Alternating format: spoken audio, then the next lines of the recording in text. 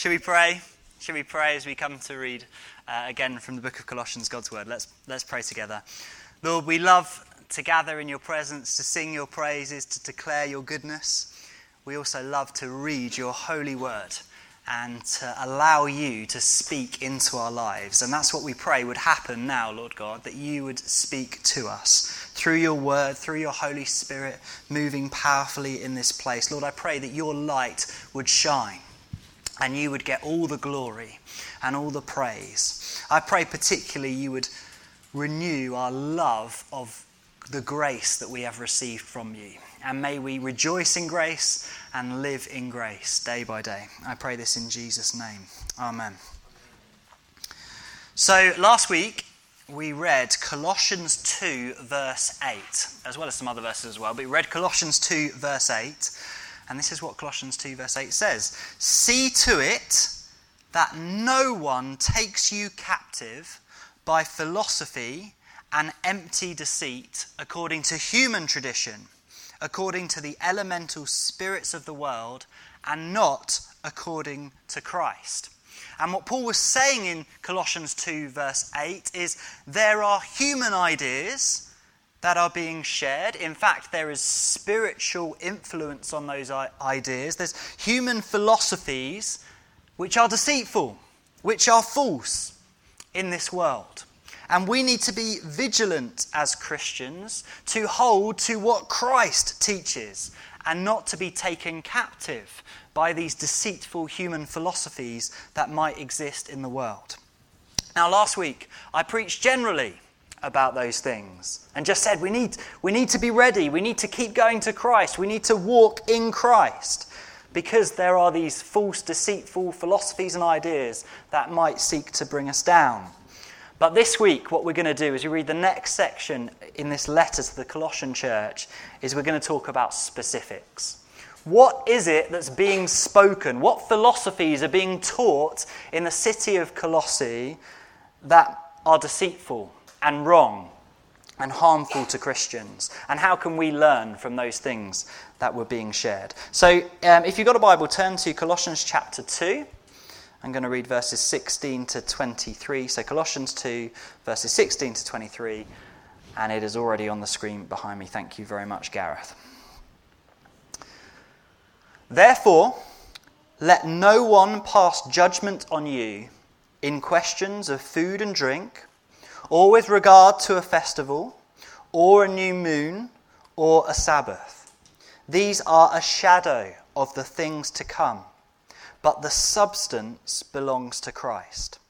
Let no one disqualify you, insisting on asceticism and worship of angels, going on in detail about visions, puffed up without reason by his sensuous mind, and not holding fast to the head, from whom the whole body, nourished and knit together through its joints and ligaments, grows with a growth that is from God.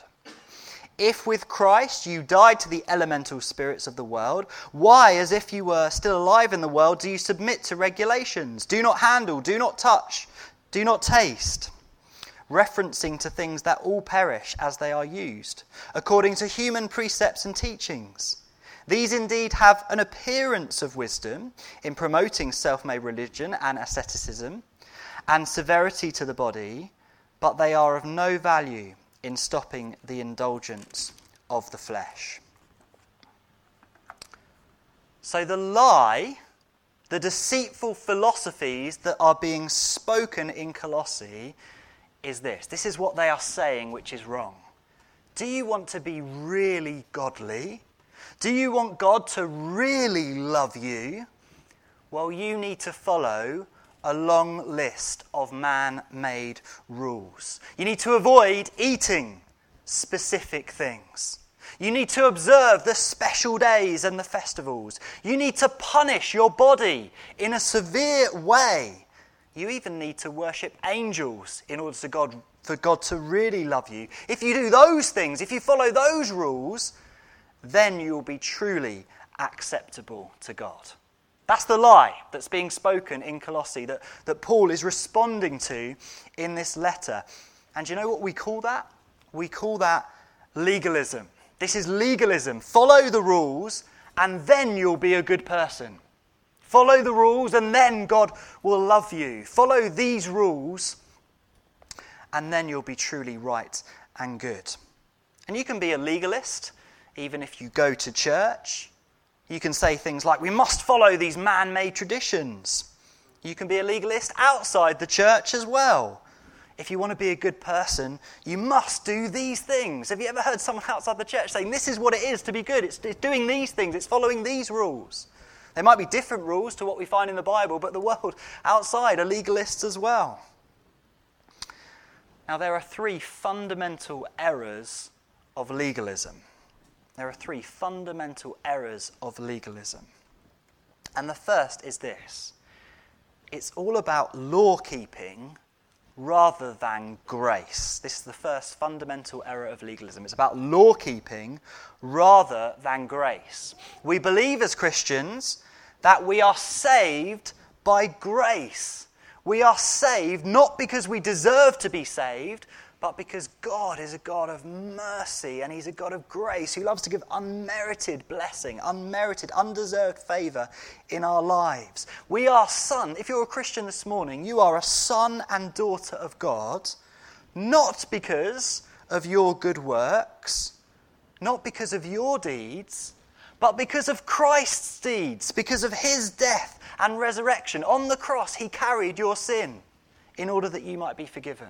And as he rose again from the grave in the resurrection, he paved a way that you might follow him. His deeds have earned your salvation. And so our good deeds, our good works, are not what earns our salvation, because Christianity is all about grace, a gift from God that we do not deserve. And we receive this gift from Christ by faith in him. We place our faith in Christ and we receive forgiveness and everlasting life. We enter into an eternal relationship with God. We can say as Christians, we have God. He is in us and with us. He is our Father in heaven. We have him because of grace, not because of the things we have done.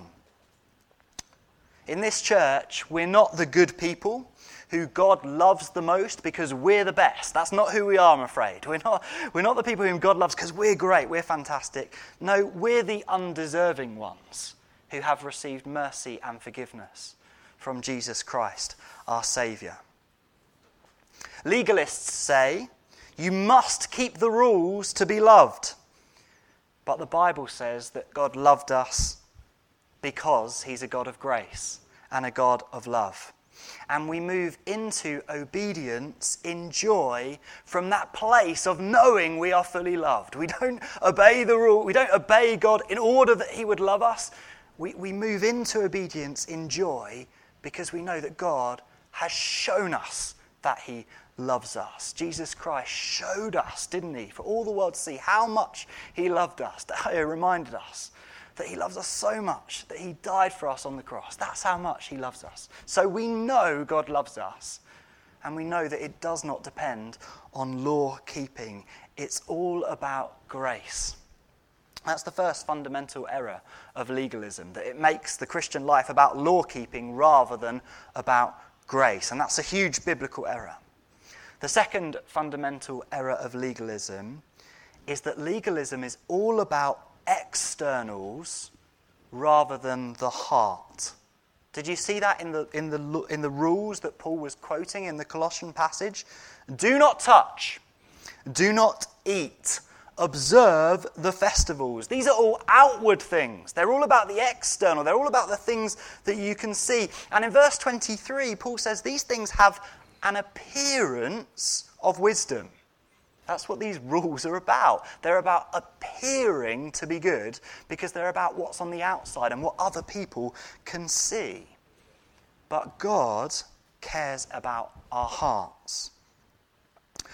One thing I've noticed about worldly morality is it's only concerned about the externals. I don't know whether you ever have conversations with people who aren't Christians, and they have a sense of what's right and good, but they're only interested in what's external.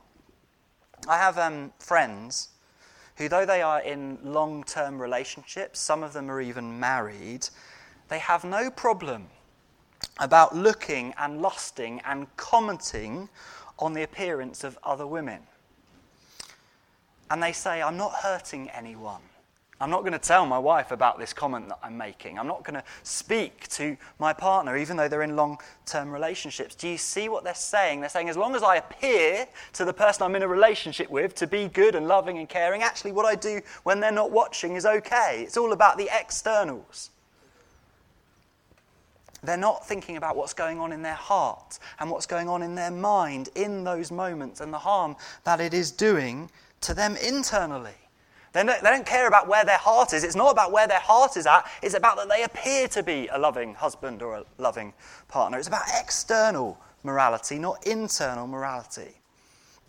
In the church, legalists can think, as long as I appear to be a good Christian, as long as I'm there every Sunday, as long as I'm at the prayer meeting, as long as I come dressed in an appropriate way, or as long as all these things on the external, if people look at me and think I'm doing the right thing, then that's okay. That's what Christians sometimes, or that's what legalists in the church can sometimes think, because legalism is a focus on what's external and what other people see, but God cares about the heart.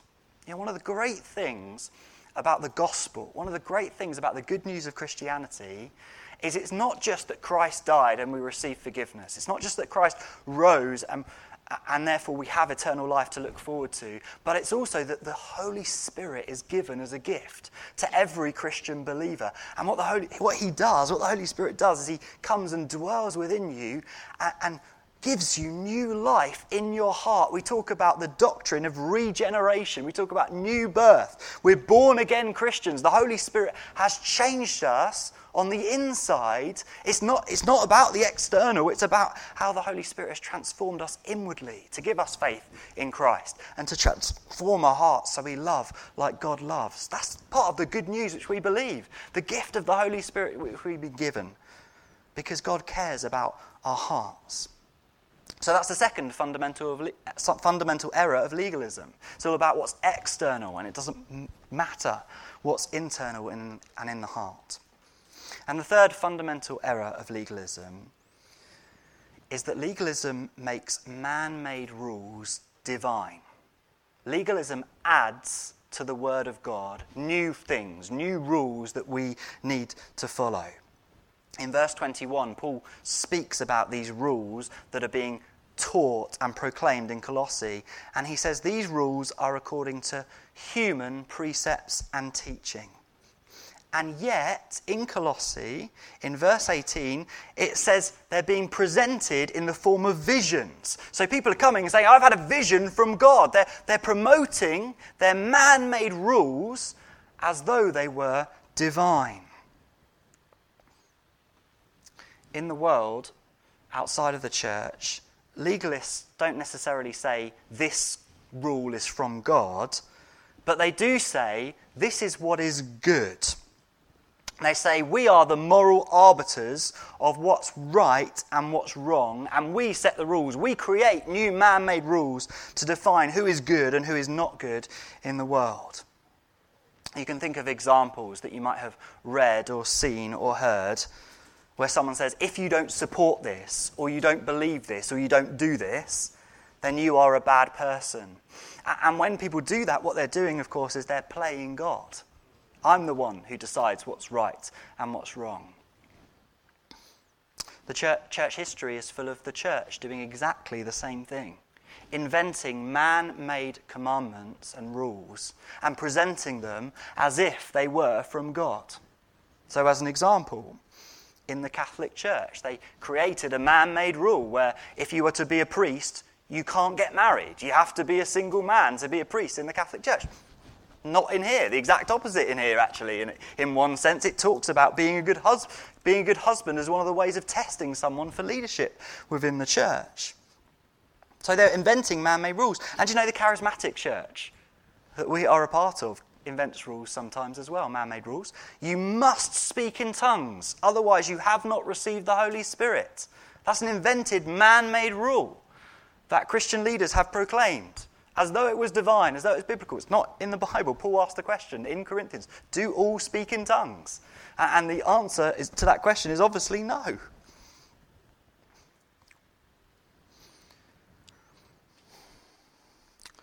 So this is one of the fundamental errors of legalism, that we make up rules from man and we present them as though they are divine. But this is the gospel. Christ died on the cross for the forgiveness of sins. He rose on the third day, promising eternal life to all his followers. He reconciled us to God the Father. We were estranged from God the Father, but now we are friends of God. We are sons and daughters of God the Father. And this was a gift of grace received by faith. And all who receive this gift are transformed inwardly by the Holy Spirit. They have a love for God and a joy to obey. This is the gospel of grace, which we believe. It's not legalism, it's grace. And therefore we stand against legalism. We preach against legalism. Any implication that our standing before God depends on following a law or a command is a denial of the gospel of grace. Any implication that our righteousness depends on the deeds that we do is a denial of the gospel of grace.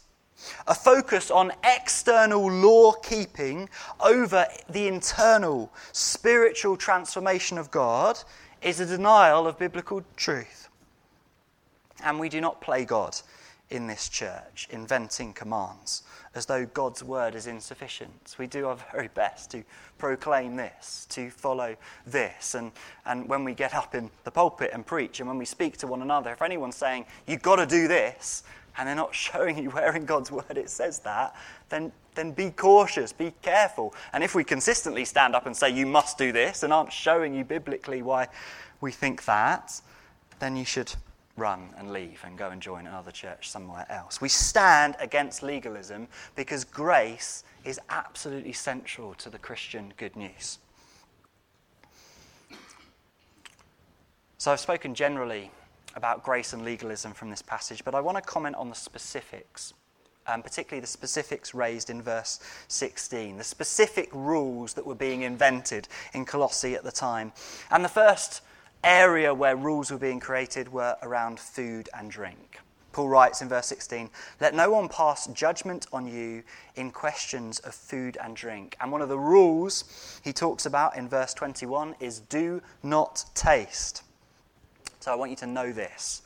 God's love for you does not change based on what you eat and drink. God's love for you does not change based on what you eat and drink. Andy, are you okay? Do you need someone to help you?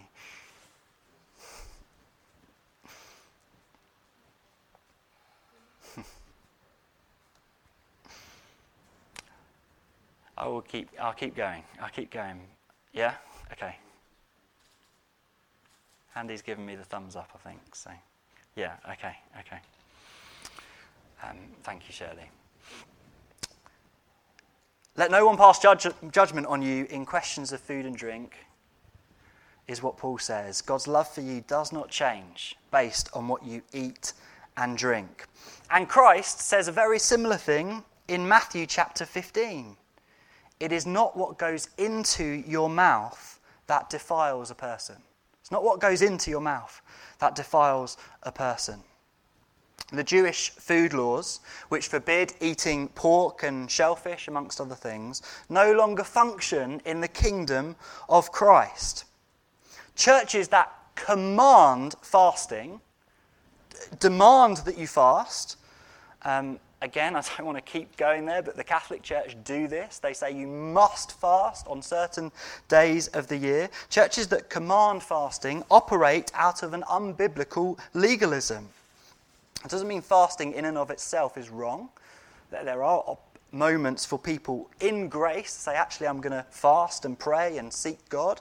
But if churches command fasting, they are demanding legalism in the church. You must fast. That comes from legalism. That doesn't come from this passage in Colossians. Churches that forbid drinking alcohol, often from other continents and other cultures, aren't doing so for biblical reasons. Jesus himself drank wine. So to forbid drinking alcohol as a rule or a law of the church is definitely from legalism. Verse 19 says, spiritual growth does not come from forbidding food and drink, but comes from holding fast to the head of the church. In other words, spiritual growth as Christians doesn't come from writing down a law. I'm never going to touch any form of alcohol and I'm going to fast every Friday. That's not where spiritual growth comes from. Spiritual growth comes from clinging to Christ, being connected to him in the power of the Holy Spirit. This does not mean that the Bible is silent on what you choose to eat and drink. Proverbs 23, verses 19 to 21, Proverbs, which is a book of wisdom, says this: "Hear, my son, and be wise, and direct your heart in the way. Be not among drunkards, or among gluttonous eaters of meat, for the drunkard and the glutton will come to poverty, and slumber will clothe them with rags." So there is wisdom in the Bible about not getting drunk. There is wisdom about not overeating all the time, becoming gluttonous and greedy. In Ephesians 5, it says, "Do not get drunk with wine." And in Titus 1 verse 12, Paul talks about lazy gluttons in the same category as evil beasts and liars. If Jesus is our example, he spent time feasting and he spent time fasting. And as Christians, we're to follow Christ's example. And 1 Corinthians 10 verse 31 says, "Whether you eat or drink, or whatever you do, do it all for the glory of God." So we find two things to be true concerning food and drink in the Bible. On the one hand, nothing we eat or drink can ruin our relationship or standing with God. So we do not judge one another, and we do not command fasting or forbid certain foods. But there is a way of eating and drinking that glorifies God. That's what we're going to do after this service this morning. We're going to eat and drink in a way that glorifies God, enjoying fellowship with one another.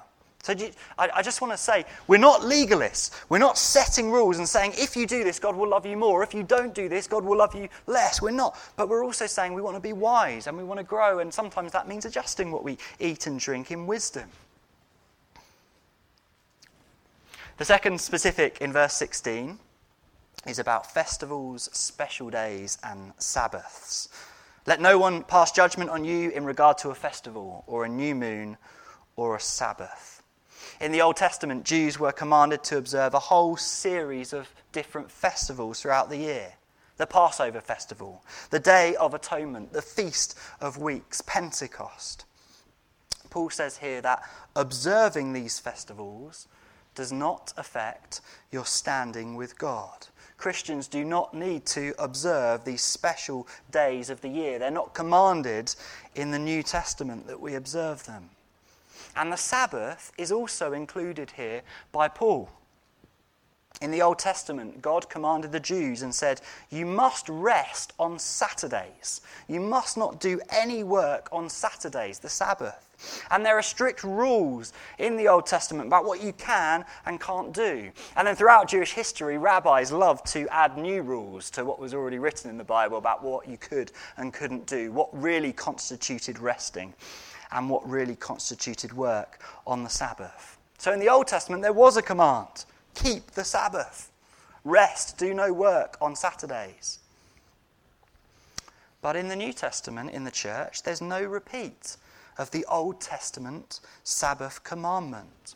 Historically, the church decided to move the sort of special day of the week to a Sunday. That's not actually written down in the Bible, but they did that because Sunday was the day that Christ rose from the grave. And so Christian believers said, let's make Sunday the day of the week where we all gather together and celebrate the resurrection together. But some churches still command Sabbath keeping. They command a day of rest on Sundays. But that actually isn't from the New Testament. Paul says, "Let no one judge you on Sabbaths." There's freedom to rest. There's freedom to rest. But there's freedom from legalistically obeying the rule. let me give you one example, is I work on Sundays. I'm paid to be here. It's the only reason I'm here is because I'm paid. I'm joking. I love being here. I was doing this long before I was paid. But I'm working. I'm working on the Sabbath. I'm not resting. And I'm married to a nurse who, by God's grace, now has a job where she doesn't have to work Sundays because God loves her and because God wanted her to be here every Sunday. But most of her colleagues work on a Sunday because people still get ill and sick and need healthcare workers on a Sunday. So there are obviously jobs that require working on a Sunday. So there's freedom. There's freedom. Now the word Sabbath means rest. And it is important and worshipful to rest. Do you know when you're resting, you're worshipping God? You're saying, God's got this. I don't need to work 24/7 all the time because I believe in a God of all power and all might, and actually I can have a rest now and again and trust him. Church workers often need to hear that because they think the church depends on them, and I've learned certainly over the last few months that this church in no way depends upon me. You guys have thrived while I've been away, which is fantastic. So we need to know that we can rest. Sleep is worshipping God. Because you go, I can go to sleep and God's got my back while I'm unconscious for this time. Jesus was a good sleeper. He slept in a boat while a storm raged. He was good at sleeping. Sleep and rest can be worshipful. And I think it's helpful to have a weekly rhythm of rest. I do think it's helpful to have a weekly rhythm of rest. And I try and set aside one day a week where I rest and don't work. And I rest in the presence of God. But there's freedom, so it's good wisdom to rest. And we do need to rest. But there's not a command saying you must not do any work on a Sunday, because that's the legalism that Paul is writing against in Colossians chapter 2. And do you know this? The New Testament gives us a completely different way of thinking about and speaking of Sabbath rest. In Hebrews chapter 4, Hebrews chapter 4 is the chapter you want to go to if you want to understand what Sabbaths mean for Christians. In verse 3 of Hebrews 4, the writer of the Hebrews says, "We who believe enter God's rest." So in Hebrews chapter 4, the rest that God gives is part of the gospel. We believe in Christ, we receive forgiveness, and we enter into salvation. We enter into God's rest, which says, I don't need to do any work to be loved by God. He's already shown his love for me in the death of Christ. I am loved today and tomorrow and forever and ever. And so Christians who have believed in Christ enter into God's rest. It's not a day of the week in verse 3. It's salvation, the rest that we have in salvation by grace, not by works. And then in verse 9, this is what the writer of Hebrews says: there remains a Sabbath rest for the people of God. For whoever has entered God's rest has also rested from his works, as God did from his. So in Hebrews chapter 4, what does Sabbath rest mean? It means salvation. It means the gospel. It means the state that every Christian finds themselves in permanently, that they are resting in what Christ has done, not working for their own salvation. This is true Sabbath rest, to say Christ has worked so that I can receive grace and rest in this glorious relationship with God that I have forever. In other words, the Sabbath commandment given in the Old Testament to rest on a Saturday was a picture, a symbol of what Christ would do. That if you were truly to understand the Sabbath in the Old Testament, you would look forward and say, this shows us that God is going to lead us into a true eternal rest. The Sabbath day was a pointer and a picture of what would come in the New Testament. And isn't this precisely what Paul is saying in Colossians 2, verse 17? This is what he says in verse 17. These things, these rules, are a shadow of things to come, but the substance belongs to Christ. The Old Testament command to observe a Sabbath day was a shadow of the eternal rest that Christians receive when they believe in Christ. Christ is the substance of what the Old Testament commanded. Now, one of the questions I'm asked quite a lot is, Why is there law in the Old Testament? If God is a God of grace and his intention was always to bless us through grace, why bother with the law? Why bother with the Old Testament? Why bother with those instructions? And this is the answer. The law is the shadow that points to the substance, which is Christ. And there's a really simple way in which the law points to Christ, because you read the law and you go, oh, I didn't keep that one. I didn't manage to do that one. Oh, there's another red mark against me. Oh, there's another thing that I've got wrong and not done. And suddenly you've got this long list of laws that you've broken as you read the law in the Old Testament. You go, I'm in big trouble. I need a saviour. I need Christ. This is the simplest way in which the law points us to Christ. We read it, we go, I've fallen a long way short of where I need to be. Oh, I need Jesus to rescue me. And so the law is the shadow that points to the substance which is Christ. But there's also all these other ways in which the law pointed to Jesus. So the Sabbath, 6 days of work, 1 day of rest, was a shadow and a picture of the gospel. Salvation not by work, but by grace and entering into rest. The Passover, the command to observe the Passover, where the lamb's blood, which the story of the Passover, of course, is that the lamb's blood was shed and painted on the doorposts in order that the people in Egypt, the Jews, could leave and find freedom. And so the Passover festival was commanded by God as a shadow of the Lamb who would be slain in the New Testament, Jesus Christ, the Lamb who was slain on the cross. His blood was shed in order that we might be free from our sin and free from the fear of death. The Passover was a shadow, and Christ is the substance. Even the food laws in the Old Testament, given in the Old Testament, in the New Testament, the food laws become a picture of the gospel that's not just for the Jews, but for all nations and all peoples. Peter has a vision which includes some of the food laws, and this is the moment where Peter is instructed to go and eat with the Gentiles and share the good news of Jesus Christ with the Gentiles. So even the food laws in the Old Testament are a shadow pointing us to the substance, which is that whoever believes in Christ shall be saved. Whether you're Jew or Gentile, whether you're Nigerian or Indian or British or wherever you're from, all nations can enter into the good news of Jesus Christ. And so Paul is saying in Colossians 2, we aren't held captive by these laws anymore because they were a shadow and the substance has come. Christ is here and we have him by the power of his Holy Spirit.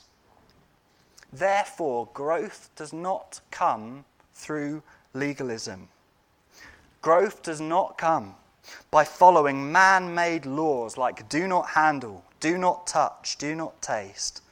Growth comes by being nourished by Christ, the head of the body, whom we are spiritually united to through the Holy Spirit who resides in us.